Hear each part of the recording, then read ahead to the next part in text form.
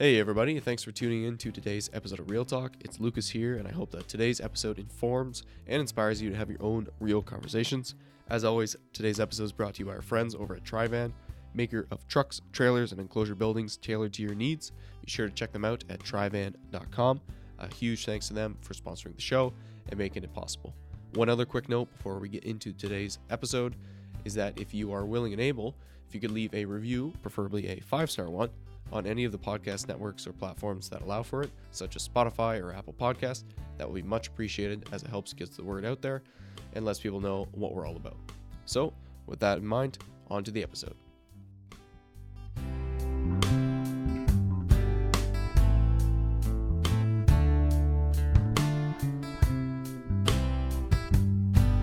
Hey everybody, welcome to the Real Talk podcast. It's Lucas back here with another episode. I have a very special guest on today who has come a long, long way to be here.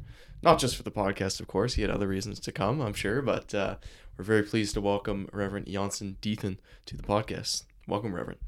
Thank you, Luke. I'm so happy. I'm so happy to see you. It's because I have heard about you and what you're doing this, and especially your parents. Okay. I have known them for more than 25 years before you came into this earth.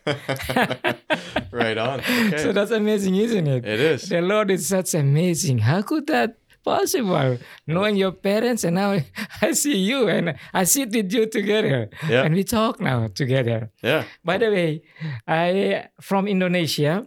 Actually, I'm serving the Lord, and I can tell you about my life, if you like. Yes. Whatever you like, Luke, tell me, ask me. I am free. I am here for you and for your audience, for everybody who ever like to listen our talking. And hopefully, by this conversation, the Lord may bless and use this for His kingdom, for His church. Good. Go ahead, Luke. Okay, right on. Well, there's, like you said, many things we could talk about. I think you've lived a very interesting life.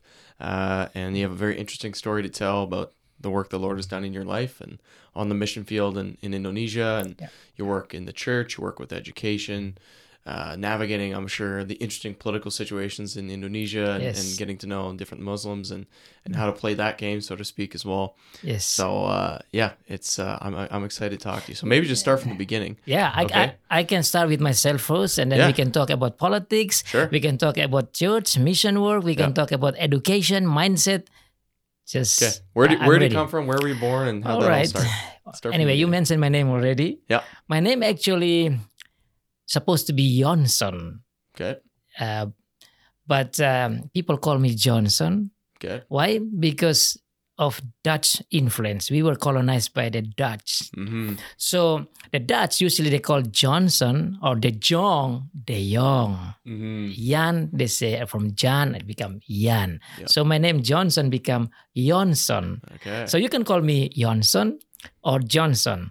But to be easy for you as Western people, just call me Johnson and Johnson.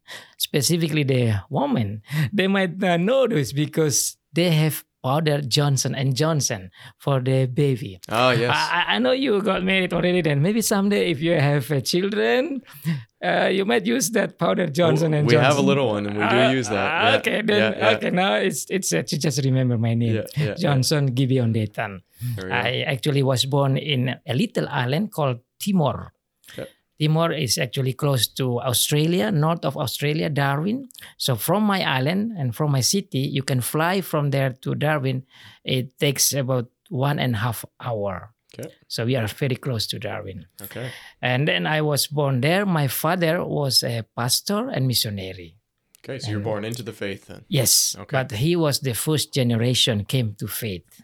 My opa and oma, or grandfathers and grandmother, were pagans.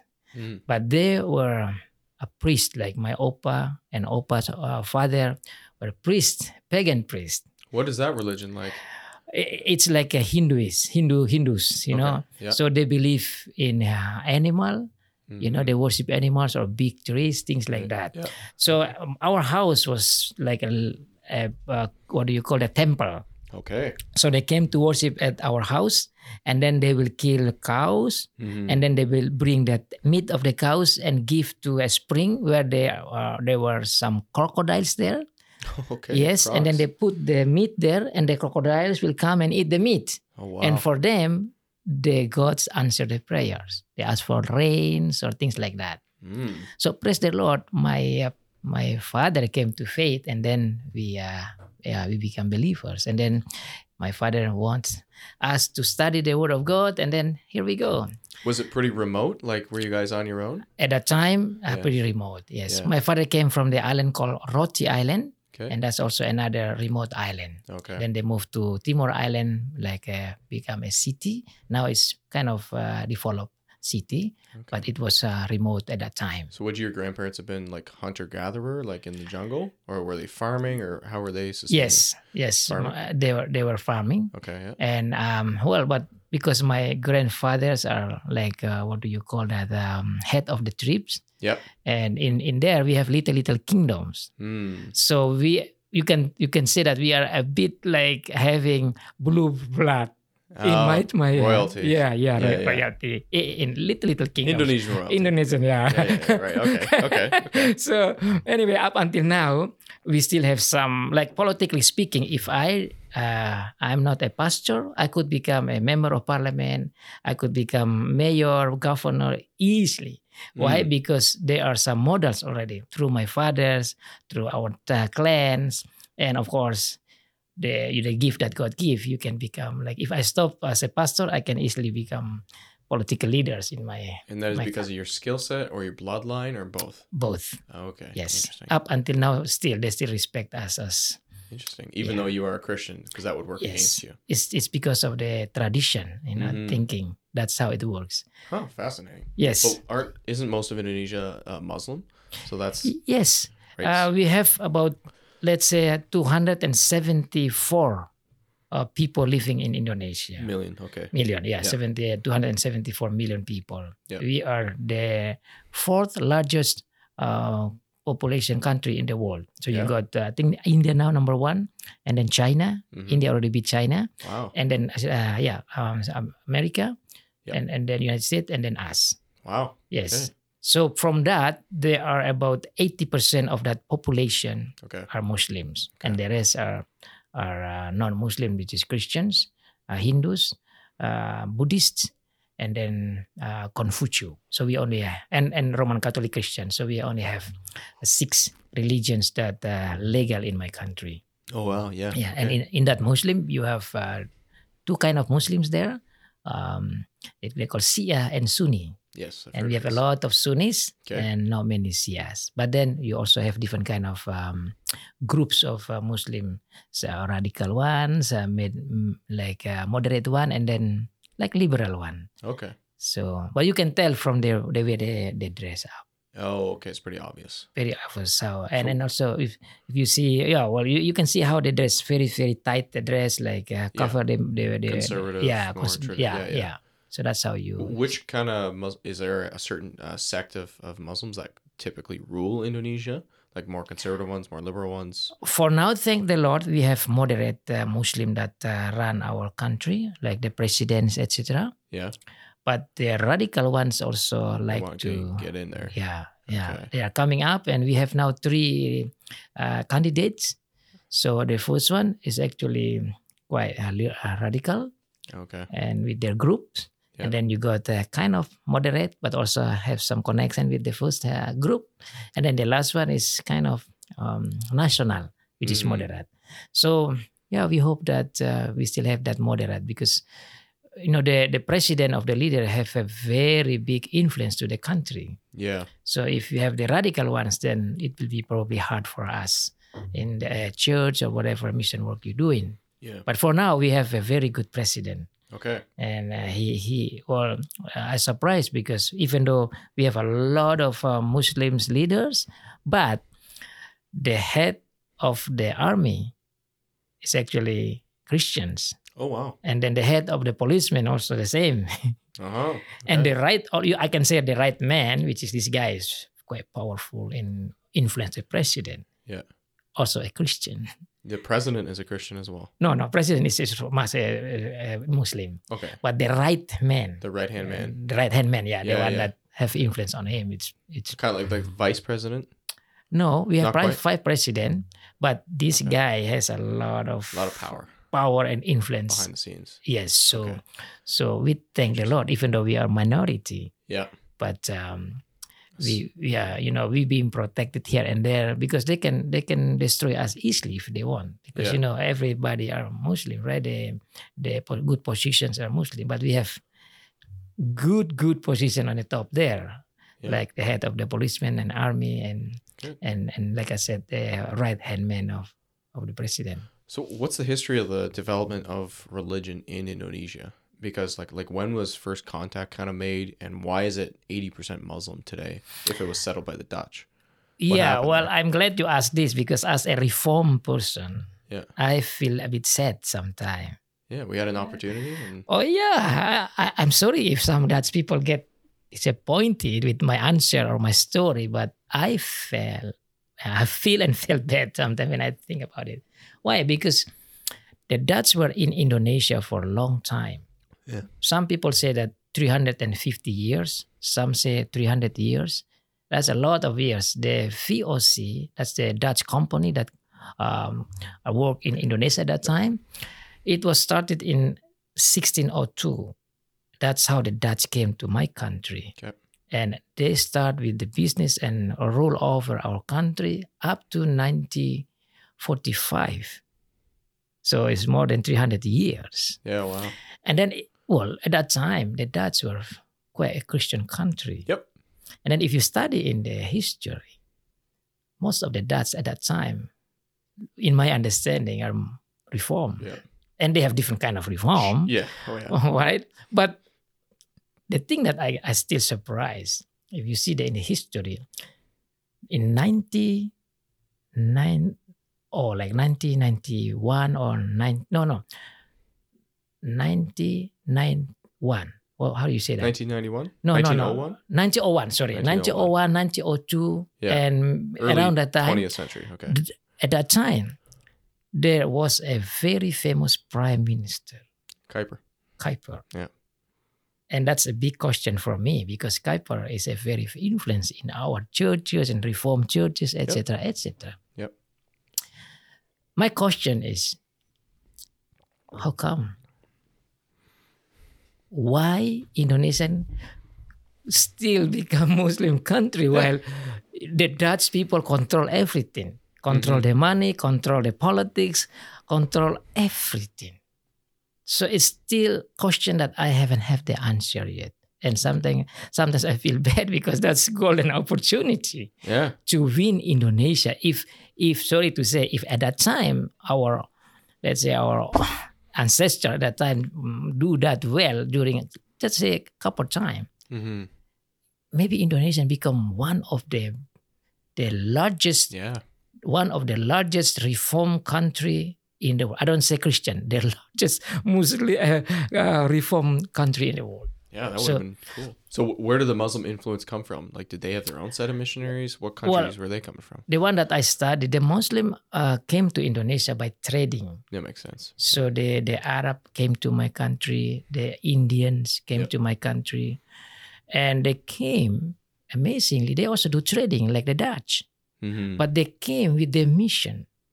So when you see the history of Muslim or Islam's religion in my country, these people, they make money, but also bring their own teaching. Right. And that's why the Muslim grew there amazingly. Before the Muslim came, it was led by the Buddhists and then Hindus.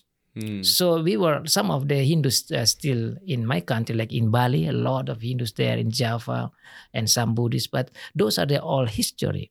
And amazingly, I say amazingly because it happened, the Muslim won the Indonesian to become Muslim. Yeah. And then now you are surprised. Yeah. Where were our leaders as reform leaders? Yeah. When did exactly it happen? Like you say, so Dutch were there till 1945, right? Yes. So when does Indonesia become, like, let's say, majority Muslim? Is this like in the 50s, 60s, 70s, 80s? Like, when does this happen? It It was happened after during the Dutch time. It's already they already In came. the early yeah. part, okay. Yeah, so it started about the century. The 1700s? Yeah. 700.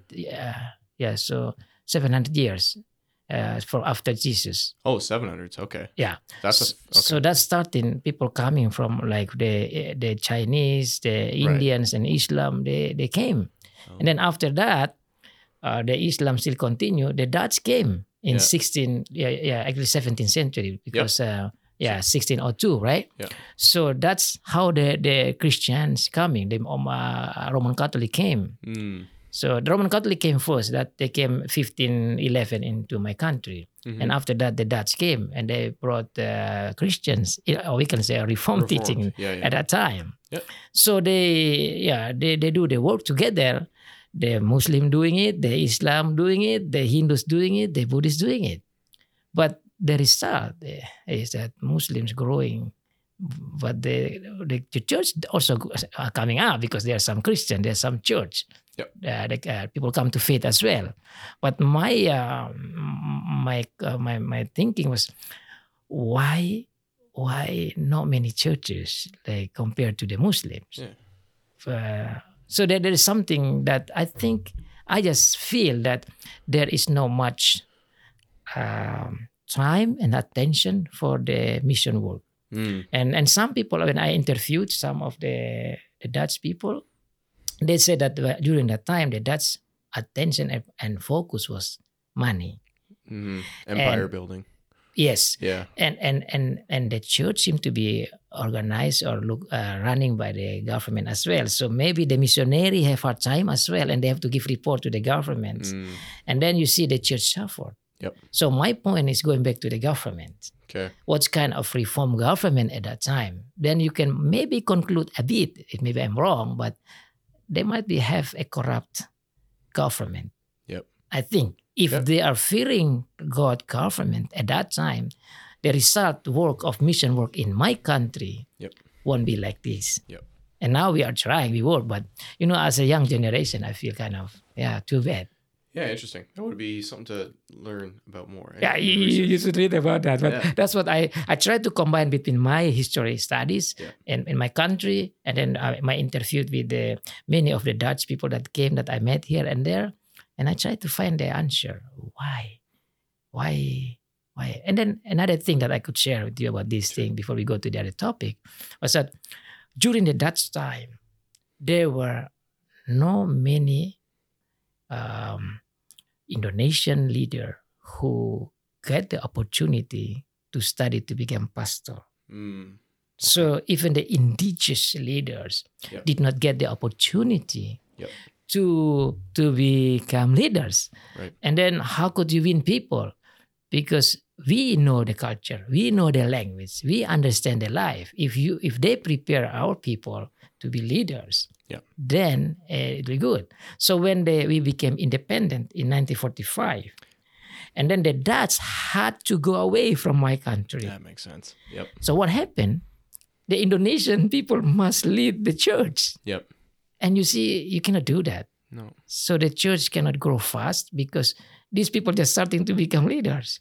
So that is the big mistake, I think, that should have been done by the Dutch Christian Dutch or Reformed Dutch people at that time, I think, to prepare future leaders. Now, I myself, who sponsored by the Dutch Reform to study here, I have to be careful, but because of the truth, I must telling the truth. Yeah. Even though the Dutch helped me too. Yeah. Right?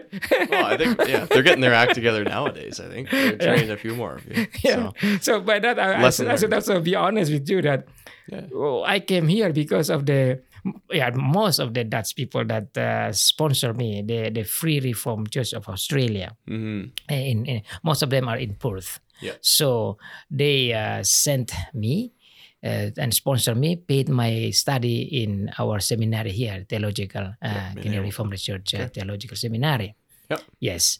Okay. So then I studied, and that's why I met your parents. Yeah. And even before your parents came to the college, they were still singles, and I was living in the Creekies, and the Creekies have some connection with your mom. Okay. Because Tammy Yes. is a sister of Married to your mom, John. and you see, that's how I know your parents, and now I know you. So That's great. that's how it works. Small Yeah. So were you in the seminary at the same time as my dad then? I think Or are you a couple years ahead? either I was first or him, but we always sit in on the same class because Yeah. at the college after first year Yeah. and then second year you are together with the third Right. year and the last year. So either I am first or he's first. But Okay. I still remember we always Yeah. in the same. I think I might be go first. Okay. Yes. Yeah. Yes. Okay. Cool. Yeah. Okay. So you grow up in the faith, right? So your father's a Mm-hmm. pastor, and then you grow up. You get sponsored by this church in Perth, Yes. and then you get sent here to Yes. study at the seminary in Hamilton. Yes. You're here for 3 years, 4 years. How Yes. Well, I am a bit different from most of the students. I was studied as a pastor, to be a pastor in Sumba Island. long? Okay. And when I was in high school, my father said, if you like to study to be a pastor, I have some connection. Okay. I was still in grade 11. So then, when I almost finished in grade 12, then I kind of cannot sleep. I could not sleep. I just want to go to this theological college in Sumba.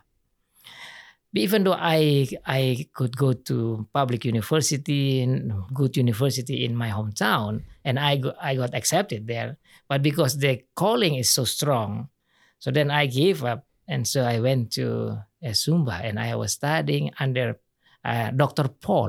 Ajio Paul. Oh yeah. He Okay. was a pastor in Carmen. Now he's That's where I know him from You a know? little bit. Well, I mean, I was younger at the time, but yes, Yeah. I've heard him preach before. yes, he was a pastor in Gualfier Yes. before. Yeah. Yeah. So he was my former professor at that time. So he was the one who trained me with other of my friends.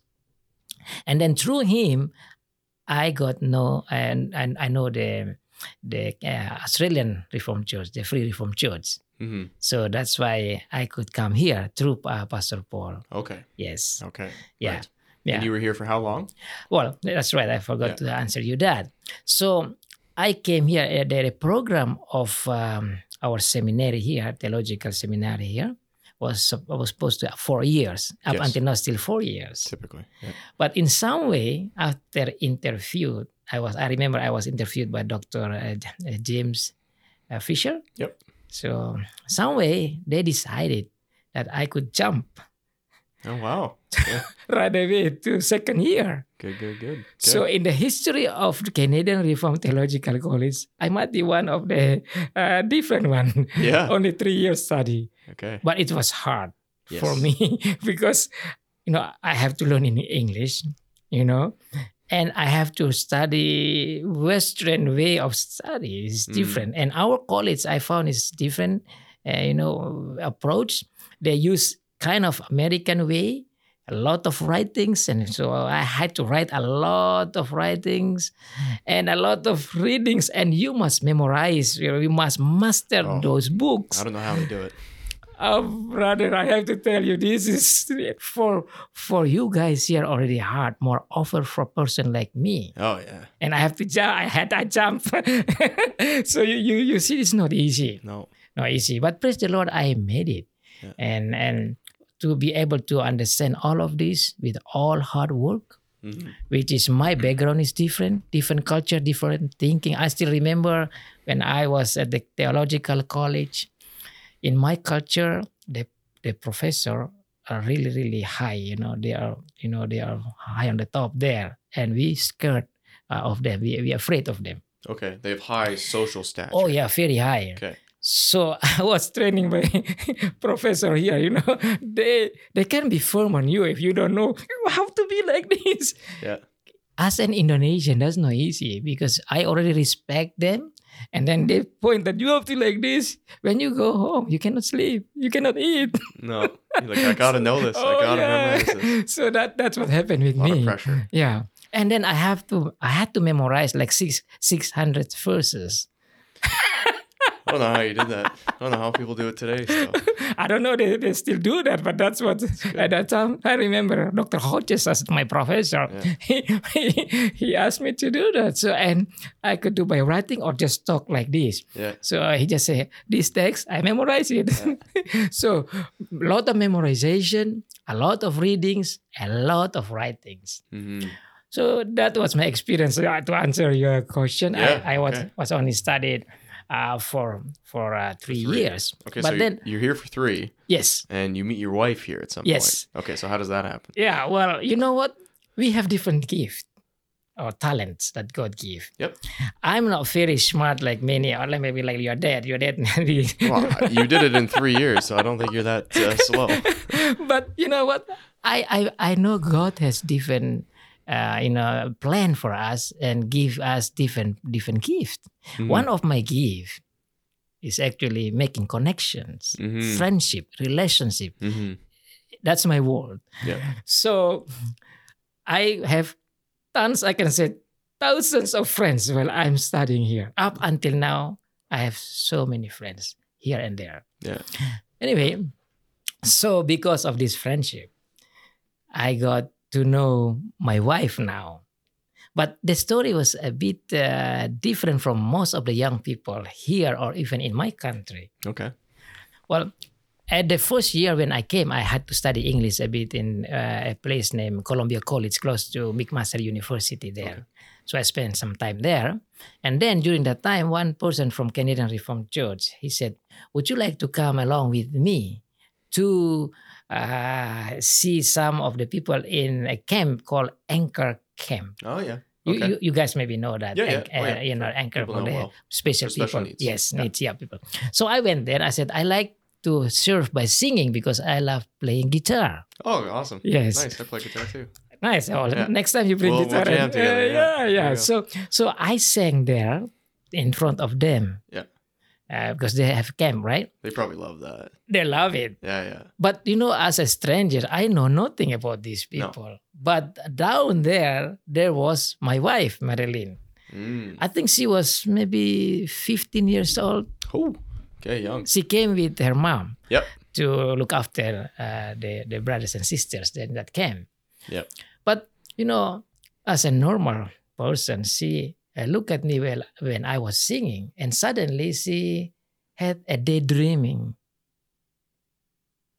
Look at in the head, in a vision, like both of us walking in the church, getting married. She had a vision of that. Just like a daydreaming. She saw you. Saw me and daydreaming suddenly just like that without know who I am. Wow. Okay. And then she's surprised. What happened if this guy is already married? Oh boy, yeah. Because this is so she just like throw it away. Yeah. Put it out of her mind. That's right. So without knowing me, that things came. Kind of vision. Yeah. Anyway, 2 years later, after seeing me, she came to my church. I was living in a place. I think your dad must be living with me as well in the men's. Okay. That was a pastory. Yeah. Stone Church. Stone Church in Hamilton. In Hamilton, close to Guido. Yep. That's the church, Hamilton. Yep. Yeah. We went to that church and we lived just beside the building. There's a men's there. Yeah. So I became a member of the church there. Okay. But you know what? During that time, I already prayed to the Lord. I said like this, God, you have created more than 6 billion people or billion people at that time. Now maybe more than 8 billion already, but that time is around 6 or something. Yeah. So I said, from that 6 billion, maybe half or more than half are women. 3 billion. Let's go. Let's say 3 billion, or if you're single one, maybe you say 2 or 1.5. Okay. So I said, Lord, please give me one. Just like you give Adam one Eve. Mm-hmm. That was my prayer based on Genesis chapter 2. Mm-hmm. God brought Eve to Adam. Yep. So based on that text, I asked the same. But at that time, no woman yet. But this time, I saw so many. So I asked God one. Yeah. In my understanding, if you have like $1 billion and I ask only $1, will you give to me or not? Sure. Yeah. Even you give to me more over God. Yeah. So that was my prayer. Okay. And then you know what? When I came to my church, because I just walk. Yep. And we have 2 services, right? Yep. So I went in the afternoon. Yep. At that time, I went into the church and I looked at the church full. So I thought maybe empty on the top balcony. So I walked up to the balcony. And when I was there, also full. So I thought, oh, where can I sit? And then I checked carefully about 3 or 4 benches from the pulpit. There were some place that empty there. So I said, oh, I better go there. So I just put my step down, going down. Yep. 3 virgins or girls came up. It was Reverend Gelder's daughter, my wife Marilyn, and another girl. They're good close friends from Smithville. Okay. Yep. And when I saw 3 of them, something talking to my heart, I believe the Lord kind of say to me, the second one, the middle one is yours. Okay. All right. So what'd you do then? So I said, if this is the answer of my prayer, well, I better work because ora et labora. Yes. Yeah. Pray and work. Yeah. Yeah. So what's my work? I better ask them to come along with me. Start talking. Go to I talk. So I know the first one, Mika, which is Reverend Gelder's daughter. I said, hey, if you like, you come along with me. And then sit with me because it's full here, but there are some place there. So they came along with me. Yeah, you're playing usher. Okay. Yeah, that's right. Yeah. It's a bit scared, but they follow me. And then so they sit together with me, Mika, my wife, Marilyn, and then I think Esther. So during that time, my wife said again that the dream came again. Oh, wow. Without, I know. Yep. So we talked. And then after that, church started and then finished. If you like to come, you come to our place, you drink tea, and then you can go home to Smithville. Yep. So anyway, they came and then I asked, at time, no phone yet, like mobile phone. No cell phones. No. Only no cell phone, only a phone like from house, home phone. Yeah. Yes. So I got that one. And that time the email just came out. Okay. So I got her email as well. Ooh, smooth operator. All right. But you know what? After that, I got the phone. I phoned home. Mm-hmm. She never answered me. Oh. The one who always answered me was her mom.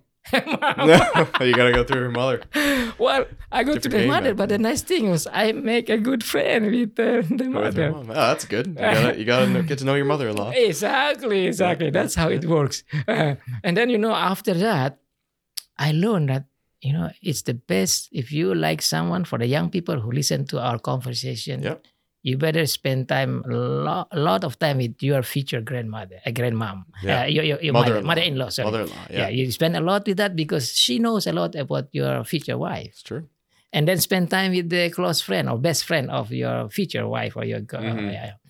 So that's what I learned from that. Yeah. But anyway, after that, we never going out as like the young people, like girlfriend and boyfriend. So I always say to my kids, you don't have to go out and become boyfriend and girlfriend. Just be friend. Because that's what my experience. And actually in the Bible, you will never find the word in the Bible about courtship. It's only knowing as friend, engagement, and marriage. Okay. You can check it there. Okay. This is just different culture, but biblical culture is not like that. What do you do in Indonesia? What's the culture The like same there? thing. Same thing? Boyfriend, girlfriend? And what happened that when you have your boyfriend, girlfriend, they got pregnant before marriage. Yeah, that happens. Because you make commitment already. Yeah. But if you just be friend, you won't do anything because you just friend, no commitment. Right? So she will feel funny. Why you want to do something funny here? We are friend. Just be friend. Okay. And then if you love each other, and then you start make commitment for the engagement. Okay. Well, when you just friend, the friend can tell you openly. Yeah. But if you become boyfriend and girlfriend, they might hide their weakness. because they want to be loved, right? Yeah, but I think that's true. It depends on the person, though. Yeah, exactly. Yeah, because there's a certain wisdom, I feel, to like the graduated stage of it. Because if you're just friends and you stay friends, I feel like a lot of people, for young people listening, they'll probably agree with this. You get caught in this weird in between where like you're friends, but like you kind of like each other a little more than you would your average friend, and then it's a bit of it creates drama, right? Like uncertainty. So, in my opinion, but I see where you're coming from. But if you feel it and if she feel it, then you can make a special friend. Yeah. But don't make commitment, because commitment can be hard. Well, okay, but I'll counter that, if you will. So when I met my wife, I thought we go on a couple dates, right? You go for coffee, whatever, get to know them. And then I thought, okay, I think this is like, I knew pretty quick. I was like, I think this is the one. So then I said, okay, do you want to be my girlfriend? Because that's like the next stage. You go from friends, like just like seeing who the other person is. You go, I think this could be it. Yeah. So let's date officially. Yeah. So then you become girlfriend, boyfriend. And then it's the whole stage of like, okay, we're aiming towards marriage. Okay, so we need to really get to know each other. And if you're going to be married, you can't hide things from each other. And then that's like you explore, like you get to know each other deeper and deeper and deeper, right? And then when you, in my mind at least, then you make the commitment. You're like, okay, we're going to get married. Then you buy the ring. Then you do the engagement. And then it's just like, get engaged. Okay, you're getting married. All you got to do is plan the wedding and get married. Right. Yeah, I think that some person can do that. Like some person have hard time to express who they are.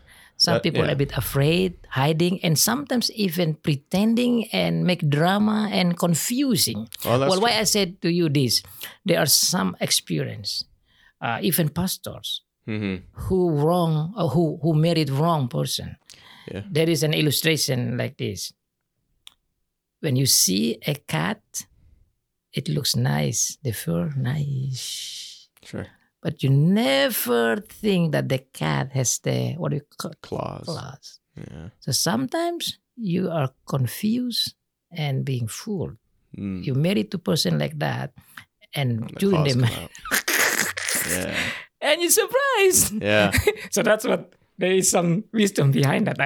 But then what I'm wondering about that is if you stay as just friends, how does that change anything else? Well, when you're friends, you can see the clouds come because she and he can fight. You fight and you see, oh, there's some sharpness there. Yeah, I better be careful. Yeah, and because you cannot just say that I'm good, but experience is telling you what she is or he is, right? So friendship is a very important. Become good friends, close friends, and then let the problem comes out. Yeah, and then you can solve it together. So when you get married, you know already. That's what my understanding. Okay. But when you make commitment, it's a bit hard because, and plus when you make commitment and then you break down, it really hurts. Oh yeah. It's not fun. No. Right? So it's better to hold a bit until you really, really know this is what the Lord wants. This is from the Lord. Then make commitment. Okay. And then you go through the engagement and you go to the marriage. Rather than before engagement, you make commitment and then you break up. Then it might go also for it's also hard for your psychological condition, your heart, those kind of things. Yeah. That's what I want to save the young people. Everybody make their own decision. This conversation only to share, Yeah. And don't follow my way if you think that your way is better, but it might give some wisdom. Yeah, like the broader point being you need to have those fights. You need to see the claws come out before marriage. Yes. So you can see the true colors so you don't marry the wrong person. That's the point. Yeah, I agree with that. Yeah, you want to marry the right one. Yeah. Because this is forever, for your life, right? Yeah. So I think a lot of people have it, like just talking to friends and other people my age. You date, right? So you have some fights in your dating, whatnot. Yes. You get engaged. Yeah. The period from engagement to marriage, you usually have a lot of fights there. You're planning a wedding. It's stressful. Yes. And it's a great time to have fights, actually, because you need to figure out how to communicate and if this is for sure the person. Correct. Because you get married, it's no going back. Right. And this thing, even though we share about this topic, but I just heard from some American young people telling me story that in US, I don't know, in Canada, there are more than 50% of couple got divorced. That's the same here, pretty much. So you see, this topic is very important. I know people don't have the tough conversations, right?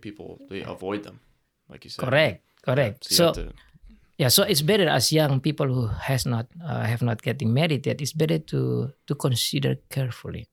Yeah. You know, before you make a big decision, think carefully, talk openly. You know, so that you like to have a great, wonderful marriage. yeah. Right. So that was the story anyway. That's how after that we know each other, Yeah. and then the dream came in, and then you know each other. Your mom answered her phone, and then after that I went home because I love to go home to my hometown to bring the gospel there. Even though there were some opportunities for me to work in here as a Canadian Reformed pastor or any other Reformed church that called me. But I decided to go there. Were you done at the seminary at this point? Yes. Okay. So you were a minister now? Sorry, not yet. You got a call, but at that time I just went home. I'm not calling yet from my hometown. Okay. But I just went there. Okay. And then after that there was a church called me. So from then, Australia? No, from my hometown. Oh, okay. Yeah. Yes. Right. So then I stayed there, and then my at the time Marlene came down Oh, okay. to see me. She just want to see the life there, and I never said to her that Indonesia is so good or rich or no.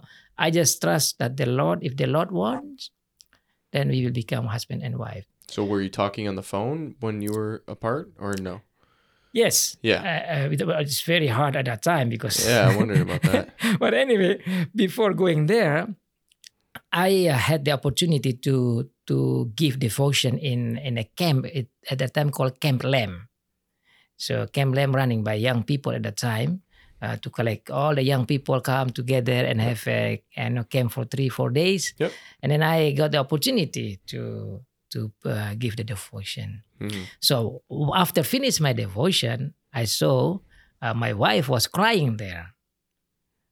At that time, you know, Lady Diane from England. Oh, yeah. The princess? The or something? princess? Yeah, she died? She died at that time. Oh, wow. Okay. And I thought she cried because remember that. But then in something, my heart said, you better get her out and talk with her. So then when we walked, I asked her like this, do you think the Lord has purpose for us? And she said, definitely. Oh, wow. And that's how I see that God really has purpose for both of us. I don't say, do you love me or not? Yeah. Because if she said, I don't love you, then that's it. Yeah. if she said God doesn't have purpose, okay, then I just have wrong kind of feeling or vision. Yeah. Okay. So anyway. So that's before you leave? Before I left, Yeah. But then after 1 hour, she said, I changed my mind. Can you imagine if this became a movie? Oh boy, yeah. I must cry a lot because that's not good for a man to be refused. What are you feeling? You're going back home? But you know what? At that time, all my friends in the camp was kind of surprised and, it's crying here and there. But I just believe in the Lord that there must be something. So after the camp finished, I went home. I graduated. I went home. Yeah. But then after that, she said, I like to go back. Come to see Visit me. you? Yeah. Okay. So she came, and then we decided to get engaged. Okay. And then after that, about 6 months later, we got married here. You got married here in Canada? In Canada. Okay. We stayed here for 3 months, and then we went back together to serve the Lord in Indonesia. And I was ordained as a pastor there. And then so start my work. Beautiful. Continue my work for the church, for the schools. Yeah. And here we go. Okay. So tell me about that work then. So you have 7 kids? Yes. Okay. So you've raised a family of 7 children over this time. Yes. You've planted. I was talking to, just for context for the listeners, your son Daweed works for us at Tykel. So that's kind of how I've got to know you a little bit. Yes. And he told me that you planted 17 different churches. Well, we have 17 churches. I planted about 7 churches. Okay, sorry. Yeah, but there's 17 total. Okay. Altogether 17, including with my friends. Right on. Okay. But you've been involved in planting multiple churches. Yes, correct. Okay. So tell me about that process. Like, how many churches were there when you start your ministry, and what was that growth like? And what was the process? Yes. Well, first of all, I have to let you know about mission and church work. Before you do the church work outside, you must remember your family is the first one. Mm-hmm. So I was planning to have 13 children. Ooh. That is called internal mission outreach. Okay. The other one you call external. You bring the people in, but you have to start from inside first. Did your wife also want to have 13 kids? I will tell you after this. I'll give my vision and thinking first. Okay. Why? Because my dad has asked about 12 kids, so I want to beat my dad. Oh, fair enough. Right on. So anyway, after that, we got children. But my point, I should give example to my congregation, specifically when I preach from Genesis chapter 1, verse 28, be multiply and fill the earth. And I think that makes sense. So if my congregation follow my way, not 13, but only 10, and I have 10 congregation or 10 couples, 10 times 10, I got 100 members of the church already. So that's a church. Yep. That's called internal mission work. Yep. Right? Yep. Makes sense. Numbers game. I hear you. So this is important for the young people nowadays to remember, because some people just want to have 1 or 2 kids. Well, if the Lord doesn't allow, then that's okay. But if the Lord wants you to have more or allow them, you can make it, then why not? Mm-hmm. And I train my kids. Mm-hmm. I say to my boy, kids, you have a lot of kids. It's okay. As far as God you gave blessing. One of my son, I think Berto said, I want to beat you. And I said to David the same. Yeah. That's that time, during his time, they suffered. Yeah, and they still had 12 kids. They could make that, have like 12 kids. Now you have cars, you have business, you make money, you can fly with the airplane. Why cannot we do that? Yeah. I know a lot of people, do you think people overthink it? Because people want to plan, like they want to give their kids a good life. And I think there is some kind of a fear and sometimes selfish. Yeah. Sometimes selfish. Yeah. Well, our life is for God. You have to focus on the Lord, right? So family have to be focused on the Lord. Business, focus on the Lord. Church, focus on the Lord. So if you want to focus on the Lord, you have to follow God's way. And one of God's commandments is actually fill and multiply. Mm-hmm. Unless your wife has problem. Sure. Then that's not wise. Yeah. Or maybe he does not give. Then yep. He has different purpose. And if he doesn't give, you still have obligation to raise other people, kids. Oh yeah. Yeah, or volunteer. Yeah, be active in the church. Exactly. Yeah. So that's what my advice, and I like to share. And it's good to discuss. And I hope that young people who listen to this conversation should think and don't follow the current of the world thinking or world view from the world. That, only 1 kid or 2 kids or maybe nothing. It's what's the point? Why you make money for? You make money for you and for your children and for other people as well. Mm-hmm. But if you only build your own kingdom, then it's selfish. Yeah. So that's what I in my understanding. I tend to agree with you. Yeah, I think people do overthink it a bit, and it's probably a money thing, and it's probably a lifestyle thing. Yeah. I think. So let me become a host for a while. How many children would you like to have? Yeah, I think as many as the Lord gives. I don't know, at least 6 or 7, something like that. But don't you want to say 10 like what I said? Yeah, I mean 10 would be great. Let's see. My wife is maybe. Yeah. Well, I hope your wife will listen to this and I might discuss together. Yeah, I think I'll have a conversation when I get home.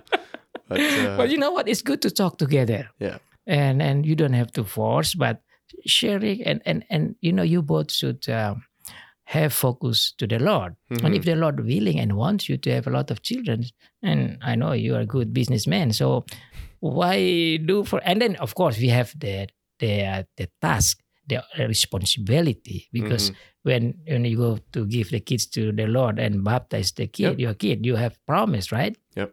To train them to fear the Lord.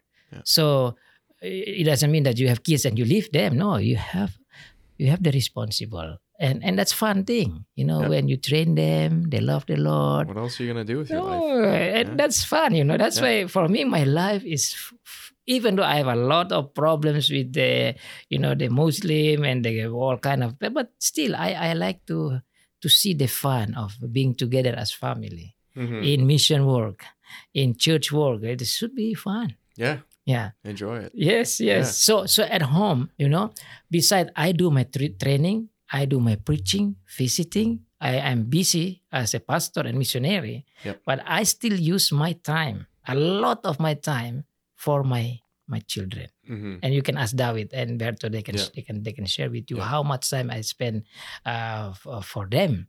Yep. And that's fun too when you can share the time with your kids. Oh, That's yeah, a beautiful thing. It's very important. Yeah. And why it is important, Brother Luke? Because during that time, I don't have my phone here, but that phone, phone can take out the time Oh, yeah. from your kid and from you to be together. Yep. So I said to my kids, you know what? You have to remember, time with your parents, time together as siblings is very important, specifically during this time of full of high technology. Mhm. That's supposed to help the communication, but actually it destroys, Yeah. right? Yeah. I agree. The more you can put the phone away, the better. The better. And that's why it's very important. You are a businessman, right? So I like to also talk with you about this, and I can Sure. ask you. Yeah, go ahead. Yeah. So you must have abundance of time. You have to have the rich people. They have freedom of time, freedom of financial freedom. That's Yeah, rich But people do. besides you have a financial freedom and time freedom, you have to go to time at also financial abundance, financial, right? So you have to be independent, to be good in making money. Yes. That's what rich people say. But in my understanding, the best way, if you have a lot of time for your family, for your church, Yeah. right? So I wonder about that. How do you How do I how balance you that? organize that? How about you as a young man? Yeah, I mean, wow. Yeah, to be honest. So I'm 25. Yeah, we're running the business. We've been doing it for about 5 years. I think in another 5 years, by the time I'm 30, our oldest or our only child right now, she's 6 months. So she'd be like 5.5. I would love to have more free time in 5 years for family, to invest in family. But I think the trade-off that a lot of people don't realize, maybe when they get into business or whatever, and you get into a position of leadership, is I think you have less time and you have more control perhaps over your time. But if you're called into a position of leadership, that requires you to set an example and to be there for other people, and to, leading is not light work. So it's, you have to be more prepared and you have to stay a couple steps ahead. So I think, sure, do you get more flexibility? You probably get more flexibility, but you don't really, unless you were to like sell your business and sit on a stack of cash, because that doesn't require management. Yeah. But if you have an active business that, if it's going well, it's making you money, that's great. But even if you have good people, those people still need to be managed. So I think, I'm aiming to have more free time or more flexibility, but part of me doesn't believe it. So we'll kind of see where things go. Yes. Well, you know what? This is important discussion about how to run the time, Mm-hmm. because specifically with technology, without you work very hard, you're busy with your business, Yeah. and then the technology can also take out your time without Yes. Yeah. unless you are not connect with this technology thing. No. But sometimes someone's calling me right now. you see, I'll leave it. calling, Yeah. WhatsApp, YouTube, whatever, Oh, yeah. all those kind of things, very attractive. Yes. And then without your time is already gone. Mm-hmm. And I think this is important in this age to talk and discuss and just ponder. You sit down together. How much time I have spent, like for this, for that, and specifically for the Lord. And I like to talk about that. Okay. Why? Because of during this time of full of technology, high technology, Mm-hmm. we could lose the time for God. Yeah. It's easy to forget about that. Yes. Yep. Because all this attractive thing from this technology. Mm-hmm. So I think we each of us should ponder how much time we spend for God. Like how much time you spend for God we talk with God. Yep. And we as Reformed people, sometimes the young ones specifically, we depend on our parents to pray, like, on the table. Yeah. And then after parents pray on table for supper or lunch or whatever, how about you? Yep.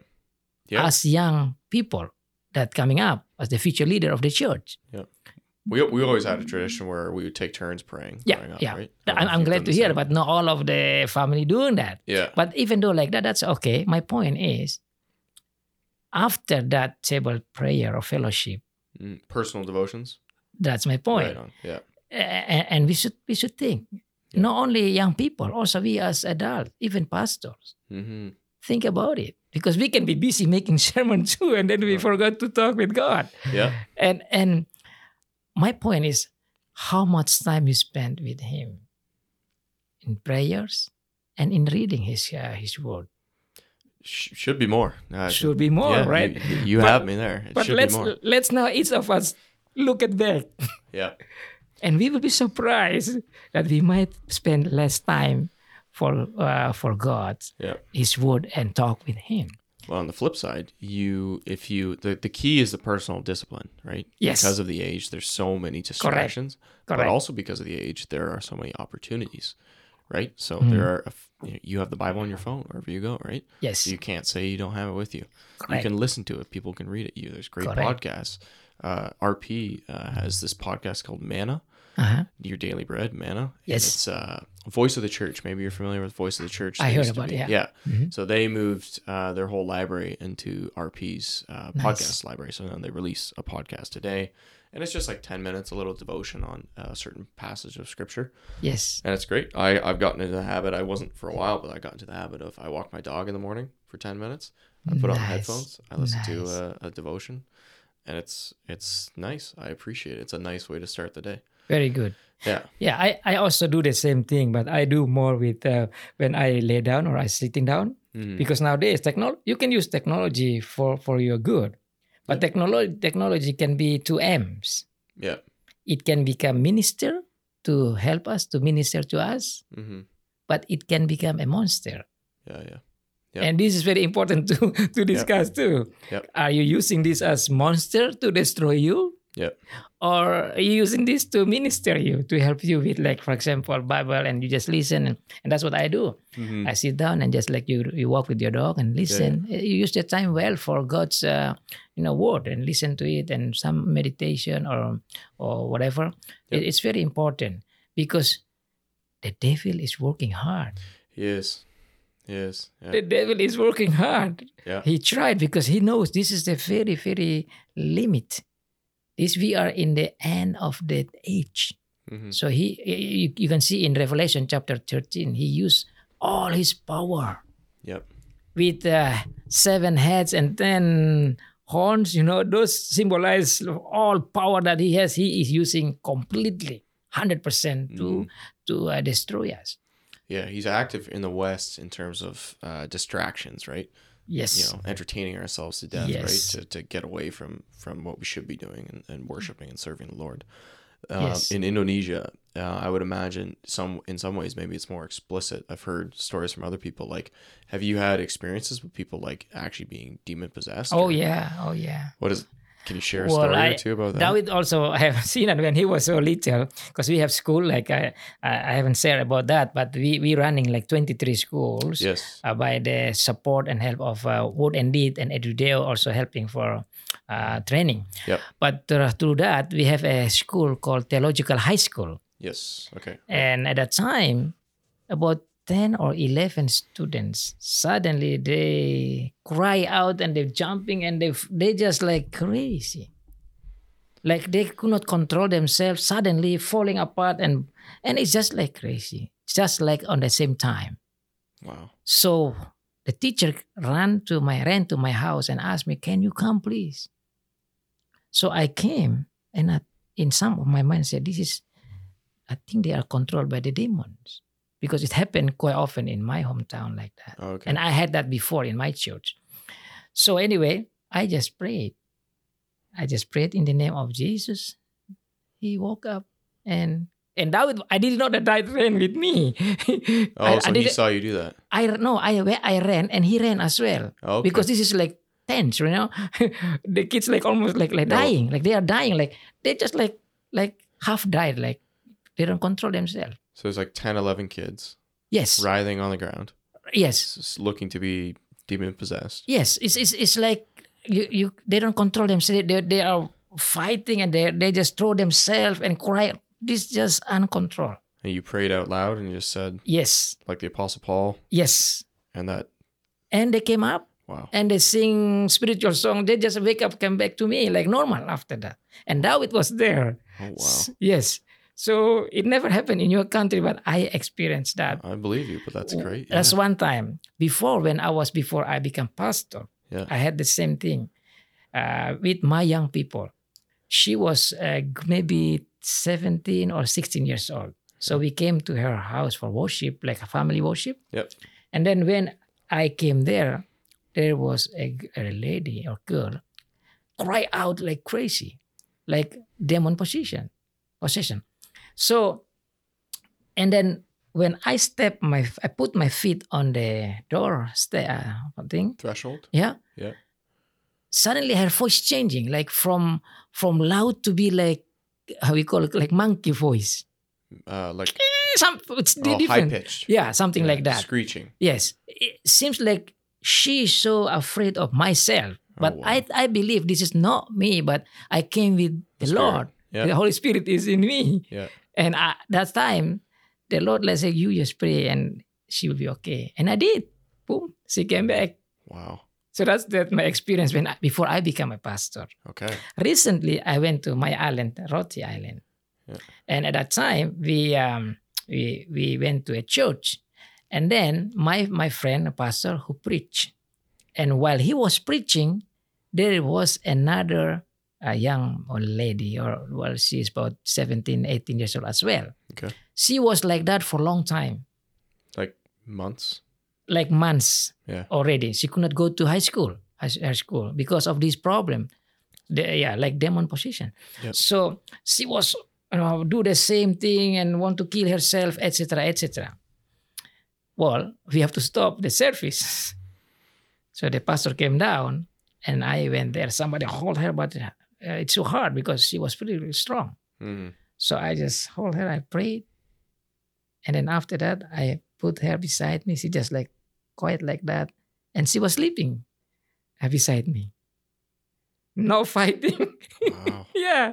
So this is I didn't make a video about it because I don't have time to do that. But I surprised we have amazing God. So this is sometimes we as Reform don't kind of see that as really happen because it's not happened in this kind of country, but it happened in my country and I experience it and I know the Lord is really, it's just happened. It's working. You just pray and the devil or the satanic or whatever that is afraid. The evil spirit afraid of Jesus. And the Bible is talking about that. Yeah. You can see a lot of example in there. Yeah. That the evil spirit afraid of not us but Jesus and So that's what happened.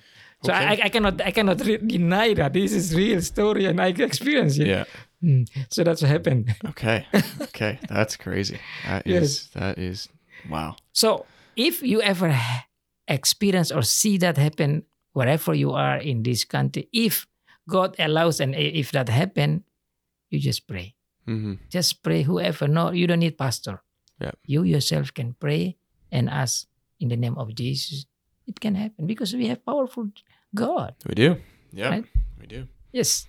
Okay, so all right, so that was an interesting side story there, but I think to get back to the churches and your work in churches, right? So you've helped plant 7 churches. Yes. So tell me a bit about the growth of the Reformed Church in Indonesia. You've been doing this work for over 20 years now at this point, right? Yeah. So what's the growth been like over that period? Yes. Well, as I said before, this is the largest Muslim country in the world. Yeah. And to bring the gospel in this country is not always easy. No. But praise the Lord, we have a mission post, we call it. And then from the mission post, it became independent churches. Yep. So I started when I was pretty young already. Before I became a pastor, I followed my father's step. So wherever he went, I went along with him, and then saw his example. And so after that, I became a pastor, evangelist. I started to open the mission post along with our elders.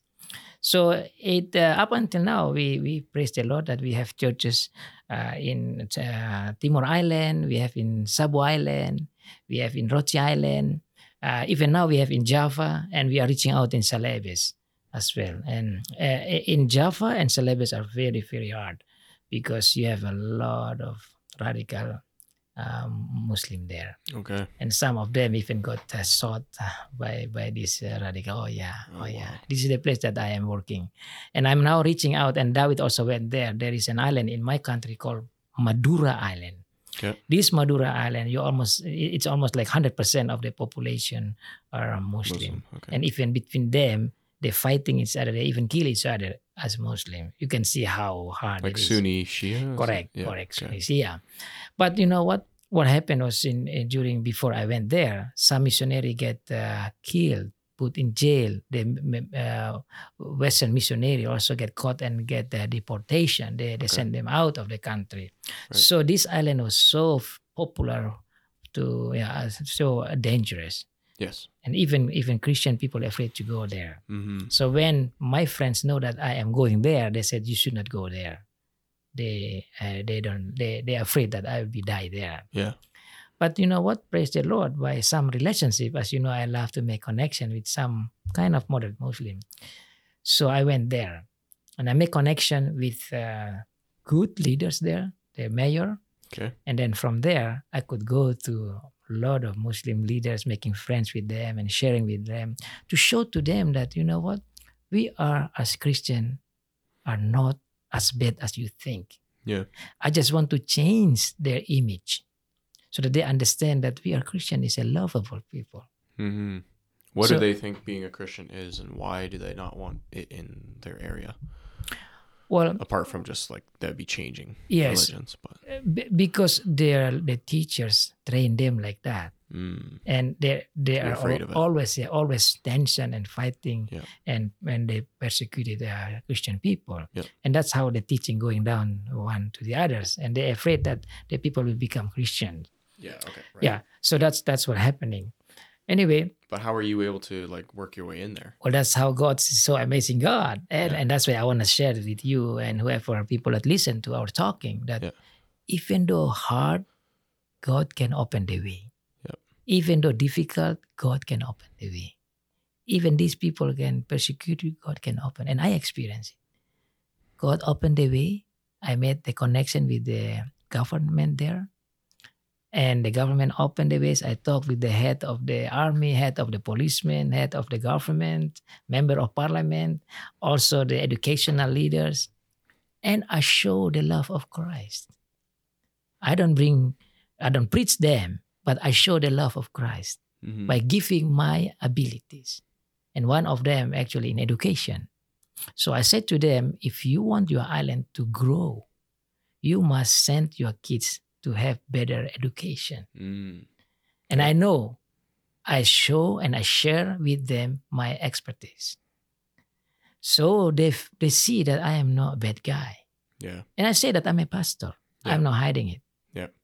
So they know that I am different person. So you just change their image. Yeah. But anyway, almost all the Maduras place that really scared for many people, I could just go there. I could meet with the highest leader there. I could meet with the highest religious leader even. I met with them. I talked with them. I ate with them. I hugged them, which is for them is not good because we eat pigs. Unclean. Oh, yeah. Yeah. So then after I did that, I make Google connection. Yeah. I said to David, my son, it's your time to go there. He went there when he was there in September? He went there without me. Oh, wow. I want to train him to be brave. And at that time, he doesn't know how to drive a car yet. Oh, this is years ago. Okay. Years ago before he came here. Okay. He was, I think, 17 or so. Wow. So I said to him, you know what? I have trained you how to drive. I want to test you. You drive from here about 5 hours. from big island to the small island, and you can stay there for 2 weeks. And this is the dangerous island. A lot of things that I train him with, hard thing, but this is the hardest one. Okay. So he went there by himself, Yeah. driving the car by himself, Yeah. through the highway that he never ever been by himself. Does he have like maps on his phone or anything, or no? I don't remember. Okay. He might be. Yeah. Maybe you can ask him later. But, I will. But that's my way of training my kids. Yeah. Because when I was little, my father did the same to me. Sink or swim. You get out Hi, there. how do you know that? Yeah. That's the philosophy. Yeah. So I did the same thing. This is not swimming on the water. This is swimming towards the people that very hard. Yeah. So he went there, make connection with the people like I did, and survived. Yeah, it's good. So he came back. Now I said, now you can go to Canada. No, we appreciate those skills. He has good problem solving skills. That's great. Yeah, You get that all the time in business. Well, I hope that he shared with you, but this is called mentality training. You don't have this at school, Not really. No. right? No. Because this is the real life school. Yeah. Yeah. That's a good lesson. I like that. Okay, so he's been there. So that's what I train him, that he can laugh. He can enjoy that. Bringing the gospel should be fun, even in the middle of dangerous people. Yeah, it's a mission. It's a mission, Yeah. and it should be fun. What is fun? Because when you make connection, and I found it, that when you come with the love heart of God, Mm-hmm. you may win them. Yeah, open, honest, Correct. loving. Correct. Yeah. If you came to them and you show your selfishness and all kind of thing for you, Yeah. you might have problem. Yeah. But if you come with lovable heavenly heart of Jesus, it's fun. Mhm. And I experienced that, and I want David to experience it. Okay. And he did have fun. Good. I gotta ask him about that story. Yeah, and then that's why he said that. If I make enough money, I like to go back to those islands and like to win people. I said, you calm down. Yeah. It's fun. Well, it's hard, but if you know the skill of bringing the gospel, the hard things can feel like fun, like joy. And that's why, how can you have heavenly joy in the middle of difficult time? Yep. The answer actually in the Bible. Apostle Paul, when he wrote the letter to the Ephesians and to the Philippians, he was in jail. But specific in Philippians 4 verse 4, he wrote there, rejoice. And I say again, rejoice. Well, he was in jail. He might be beaten up by those people. But why? Because for him, suffering in Jesus is joy. Mm-hmm. And that's the key of mission outreach. And you can do here too. Yeah. Don't be afraid to bring the gospel to anybody here. They might mock at you. They might destroy you. Remember that suffering for God is a double blessing. Yeah. You've been considered worthy to experience the suffering. Yes. Yeah. Yes. And I think that's what Apostle Paul enjoyed. Yeah. And we should be able to. Oh, it's okay to be in our church, our family, but those are comfort zone. Mm-hmm. Challenge yourself a bit. When you finish your work, like when you walk and you see somebody, just say, hey. The easy one is say, what's your name? Yep. Oh, my name is this. Oh, are you go to church, or oh, how's your life? Yeah. And then from there, you said, hey, can I pray for you? Mm-hmm. Many of Reformed people ask, we are afraid to approach people like that, or even we are afraid to pray for them. Yep. But in my experience from Muslim country, very rare, even the radical Muslim refuse to be prayed for. Mm-hmm. And I did. Okay. And I prayed in the name of Jesus. Yep. And even in the restaurant, I pray loud. Yep. And that was fun. Yeah. If they say quiet, I'll be quiet. But I can make friends with them. I can talk again. Yeah. So that is the fun of bringing the gospel. And I think we as Reform, we have so rich for our doctrine. We have so many things that we can share to many other people. Mm-hmm. So I hope that whoever listens to this, don't only listen. Try it and do it with the power of God, because we have Holy Spirit with us. Okay. The parents are not with us, but God's inside us. That's why they call it, you are the temple of the Holy Spirit. Mm-hmm. Go out and use the opportunity. And that's why I was asking you before, well, you make money, it's okay. But look at your time for God's kingdom as well. Yep. There are a lot of opportunity here in my country as well. Yep. If they believe in Jesus and they receive Jesus as the Lord, thank the Lord. If they refuse, they don't want to believe, it's also okay. Yeah. Because it's not our business. God is the one who going to change them. Yep. And if they don't believe in Jesus until they died, and we have approached them, one day Jesus will judge them also on the basis of our witness. Yep. And he will say, and his conscience will say, yes, that guy did mention about Jesus. I refuse it. So you cannot deny that. That's very important. So why I say this, I think this is important to be brave as Reform. I don't know with the other church, but because we are Reform, let's show that we are Reform. Reform people have to be brave, bringing the gospel out. Good. Okay. I like the approach. That's good. So you've had some success in your mission work in terms of pairing it with education, right? Yes. Telling people like you are an educator and you can help them get better education. Yes. So tell me a little bit about that side of the mission work as well, because obviously that's a branch of mission work. Yes. The education. Yes. So I'm doing you know what, in my country, it's very dangerous if you preach publicly. They can put you into jail anytime. Right. But to be honest with you, you can see my YouTube. You just put Johnson Dayton, and you can see I have made close to 500 videos in my YouTube channel. And I put my channel name Christ Center Preaching. I want to tell people that my channel focus on Christ, even though this is in the Muslim country. Yep. So that's one of the way I also do. But the other thing, I produce 2 videos every week for my sermon and my teaching every week. But at the same time, I reach out people with some of my colleagues through schools. So school in my country become channel for mission outreach. So we got kids also from different backgrounds, some Roman Catholics, some charismatics, Pentecostal. We train them to know our Reformed righteousness. Okay. Right. So from that, if they come to our church, praise the Lord. If they don't come, that's all right. At least they go home with Reformed biblical teaching. So that's why we have now about 23 schools. And we are running now 1 university. Oh, wow. Okay. To the support of Word and Deed. Okay. Are you able to get accredited there by the Muslim authorities? Yes. Nice. And that's good question, because, talking about accreditation is not easy, even in your country here. The theological college here also had a hard time. The teacher college also, I met with Mrs. Christine Faber. She told me a story about how hard it is. Even now, still do another one for accreditation. Same in my country. It's not easy. But praise the Lord, we got our accreditation for all our schools. Okay.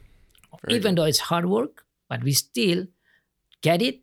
Plus, we show to the government that this is Christian Reform School. That go back to our Bible as well as the 3 form of unity. And it's not easy because, you train kids from different background. It's not easy, but that is you're supposed to. So we use the school as a tool to reach people out. And not only students that listen to our teaching every day, but also the parents. Okay. So I shared with you before that almost every night God gave me inspiration. And that inspiration I share with the teacher. And one of the inspiration that I could share here about education, education in reaching out people, we use one program called KUDIK. KUDIK is an abbreviation for knowing, understanding, doing, innovating, character. What was that last word there? Character. Character. Okay. Yeah, character. Yeah. Yeah. It's my accent, so no, that's good. Please, you have me all the way along. Correcting me because it's important for the listener. So knowing, knowing. In my country, we are only learn how to memorize. Not critical thinking. Not critical thinking, but also even though you don't understand it, as far as you can memorize it, you write the exam, you pass it, that's it. You got a diploma. But that's very low level. You must understand what you know. And that's second level. But after you understand what you know, you must do what you understand and what you have known. Yep. And learning about doing no many school do it. Yep. They only see, understand already, very good, you got the mark. But can you do it what you understand and you do it? You know. And then you innovate on top of that. After you do, usually you do something that you have learned, which is somebody else. So you learn somebody's innovation and you try to understand that man's innovation and you try to do it to practice what that man have innovated. Okay. But innovation is yourself. You came out with something else that somebody will learn to know, to understand, and to do what you have found. I found that's very high level. Well, you innovated something already, like this podcast. This is you innovated, right? Yeah. And you make your business. That is innovation. For me, as the one who make this program, I found you are one of the best students that already come to that level. Okay. People who only learn, understand, and do it as followers, those are still low level. But if you could do something, you innovate something, in my understanding, that's very high level. Okay. Yep. But the highest level is actually character. Okay. Why? Because when you have innovated something, we turn to be proud. And we forgot about God who have given you that innovation and inspiration and wisdom and smartness and prudence. That's why when you got to that position of innovation, making something and you produce something, remember God.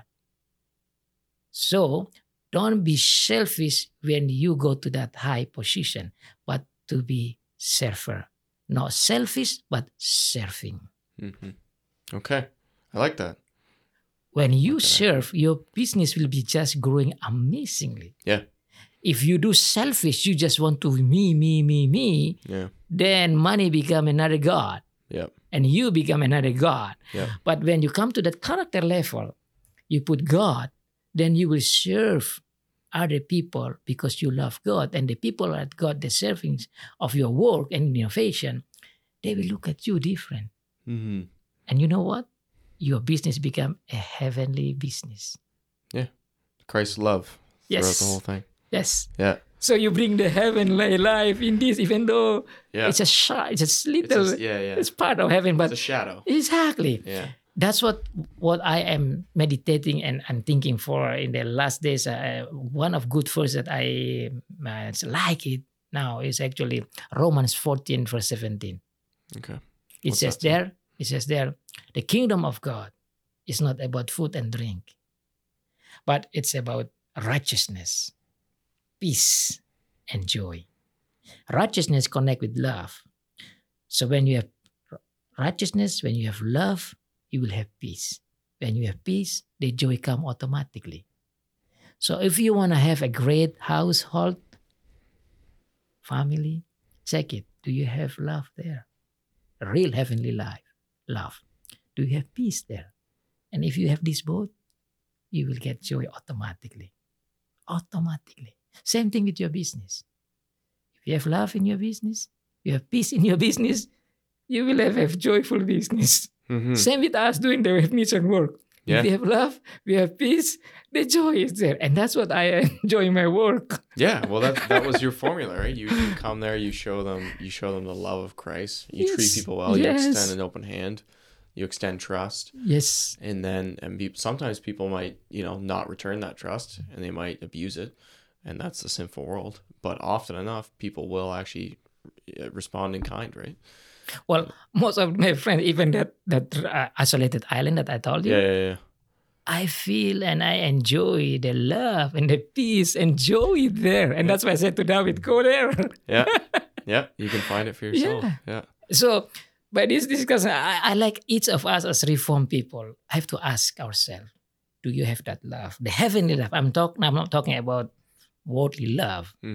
I'm talking about the heavenly love that God gives through our Lord Jesus Christ, called agape love, which is love that are willing to sacrifice, willing to serve. If you have that, the peace is there. Yeah. And if you have that love and peace, you have unspeakable joy. Unspeakable joy. Yeah. This is more than money. This is more than money. And I call all of these as invisible assets. Yeah. People talk about asset. How can I become rich and successful? Those are visible assets. And the Bible said those assets can be stolen by people. Moth and rust. That's correct. Yeah. But this invisible asset that I'm talking, and actually Jesus was talking that I kind of copied, nobody can steal. Yeah. It's And- right here. And Yeah. Right and here. that's what I try to share with my kids. And now here, hopefully, whoever listen to us, they also try to focus that That's good. collect the invisible assets. Yeah, I like it. That's a good analogy. That will stick in my head. It's good. Another thing that I like to share. Sure, yeah. Let's wrap it up with a it's few thoughts here. Yeah. Anyway, sorry, but hopefully they can continue listen to us. But one thing that I learned also about education, because I love running education, school, etc. People actually doing the education for the sake of mark or grade. You go to school that you can get good marks, Mm-hmm. but that is not the point. You want go to to learn. You go to school not for getting the good mark, although you need that, but getting the good mark or school is for your life. And there's something missing in the school, in my country anyway. The teacher teach the kids to know all things and give the mark, but after that the kids come to the real life, they said, I don't know. Yep. Because there is not link and match. Yeah. And I think that's very important to run education, Yep. whether education at home as homeschooling or at the real normal formal school. Yep. You need to remember that. Yep. To teach your kids for the real life, Yeah, it has to connect. connect. Yeah. And for the real life, like you learn math. Can you use the math for building? Yeah. Don't you learn mathematics just to memorize all those formula? Yeah, yeah. And that's what I was becoming the victim of that system of Yeah, yeah. education. I feel you. I got there in high school and I thought, I'm never going to use this. Well, you see? Yeah. So, but if you can connect that with the real life, it's fun. Yeah. And that's what education is supposed to be. But Mhm. not only that, when you go, if you can connect to the real life, Mhm. don't forget that the real life connect with three important parts, which is real life with God, real life with your neighbor, and real life with yourself. So if you can connect that, how can I learn mathematics for building a house and building a house for God's kingdom, but to serve your neighbors, but also for myself? Yep. And that's why the mathematics that you learn bringing you to theocentric real life. That is what I think education is supposed to be. Okay. That makes sense to What, me. what do you think about it? I just I want like to. that. No. Yeah. I mean, that jives with what I've grown up with, what I've been taught. Yeah. It's God, then your neighbor, then yourself. I think education needs to be realistic. It needs to be applicable to real life. Otherwise, why are you learning anything? Or you're not learning, actually. You're just memorizing and then forgetting, right? So, yeah, I think I like that approach. I would assume you have a lot of apologetic type stuff in that education. Like you need to know how to talk about your faith. Yes. Yeah. Yes. Yeah, that makes sense. You have to. Yeah. You have to always connect to Bible and connect to Jesus. Mhm. Otherwise, you miss it. You miss the point. Yeah. And you are not different from the world, but we are different from the world. You know, the world is surrounding us Yeah, we're different because of Christ. because of Christ, Yeah. because of His love, because Yeah. of the salvation, Yeah. because of Holy Spirit is with us. Yeah. And then you can connect with the real life. That's why for me, real life is very important. Mm-hmm. Whatever you see, you learn at home from your parents, from your teacher, pastor, whatever, you must connect to the real life. Otherwise, it's like an airplane never landing. Yeah, and you never touch the ground. You never get grounded, right? Exactly. Yeah. Right. So you're going to have many children. Remember this. Yeah. You guys as young people, I think I like to share with you because it's important. Mm-hmm. And hopefully, it's any teacher that listen to us, hopefully this can be a blessing for them too. Mm-hmm. I hope so. Another thing that I like to share. Last thing. Okay. Yeah. Otherwise, we'll be here till it's dark. Oh, the last thing. 7-hour podcast. Yeah. You remember what I said? God gave me a lot. I studied in a university that will be surprised you. This university that I still studying called Heavenly University. Okay. So I got every night wake up. Yeah. So this is the last thing that I like to share from the lecture I got. Okay. About education. Most of the education program or system is called linear studies. Yes. So linear is like one line, boom. You are actually biological teacher. So you know nothing about economy, you don't know nothing about theology, etc., etc. Yep. Specialized. You specialize on that. That's Western to a T. Exactly. And it's come to my country as well. Okay. But you know what? When people thinking like this, they cannot connect with the others. Mm-hmm. But actually, the real life is not like that. Real life is generalist. Exactly. It's called holistic. Yes. Or academically speaking, it's called transdisciplinary instead of solo disciplinary. Mm-hmm. Talk about clothes, for example. If you are Christian Reform or Reform people, you can see theology here. You can see economy here. You can see biology here. Yep. You can see all kind of things. That's holistic approach. So when you teach the kids, your children or whatever, you have to teach that together. Yep. Right? So it's from cotton to sewing, but you have to do this for business. You have to count the mathematics. Yep. And then you have to know the people, psychological and sociological, all connect. And then remember, you buy it, you sell it. You have to praise the Lord because you already make that. Mm-hmm. That's called transdiscipline or holistic approach. Okay. And that's why I like to share this. This is very important. Just to... We need that. Because most of the school in my country using this solo disciplinary. Yeah. And that's why when kids come out from the school, they are confusing. They do not know what's going on with this. Because always solo linear thinking instead of holistic thinking. Mm-hmm. And in that holistic thinking, if you can connect with the Lord, then you will establish theocentric business, theocentric family, theocentric life, etc. Go back to the Lord. And that's why I like to go back this on the base of Romans chapter 11, verse 36. For everything is from Him, to Him be the glory all the time. It's the Reformer said, soli Deo Gloria. So I end up with that. I'm talking should be soli Deo Gloria. You can't beat that ending. That's fantastic. Yes. Well, thank you for your time. You're You're very welcome. generous with that. It's been a pleasure having you on. I hope people enjoyed hearing all about your story and your testimony, the work the Lord has done in your life and continues to do. And I hope people. I've learned from you a lot. I think it's a good reminder to be joyful, and to live life for Christ and to have a theocentric approach to our life, right? So thank you for sharing that. And it's been a pleasure. So if anybody has any questions or concerns, they can always write into the program, and we will maybe we'll converse via email if anybody sends something in. We always do a roundup or a feedback episode. So then we can have some questions there maybe, and we'll dialogue on that front. So and I always love to hear, to communicate and maybe to share. Yeah.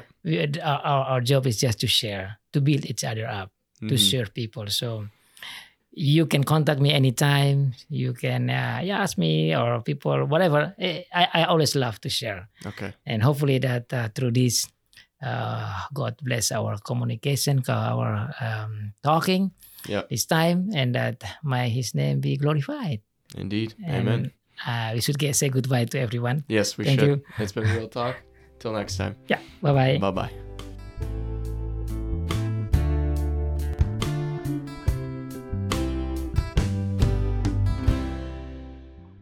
Thanks for tuning in to this episode of Real Talk. We really appreciate you taking the time to listen or watch the show. If you want to send us your feedback, and we'd love to hear it, please email us at reformedrealtalk@gmail.com. If you want to find us online or social media, we got a lot of great content there. Just search Reformed Real Talk and we should come right up. This show is created and produced by myself, Lucas Holtfluer, and Tyler Vanderwood, and our wonderful podcast manager who does all the editing is Mariah Tamiga. So we're really thankful for her contribution to the show as well. That's all for now, folks. Thanks for watching or listening, and we'll catch you next time. Bye-bye.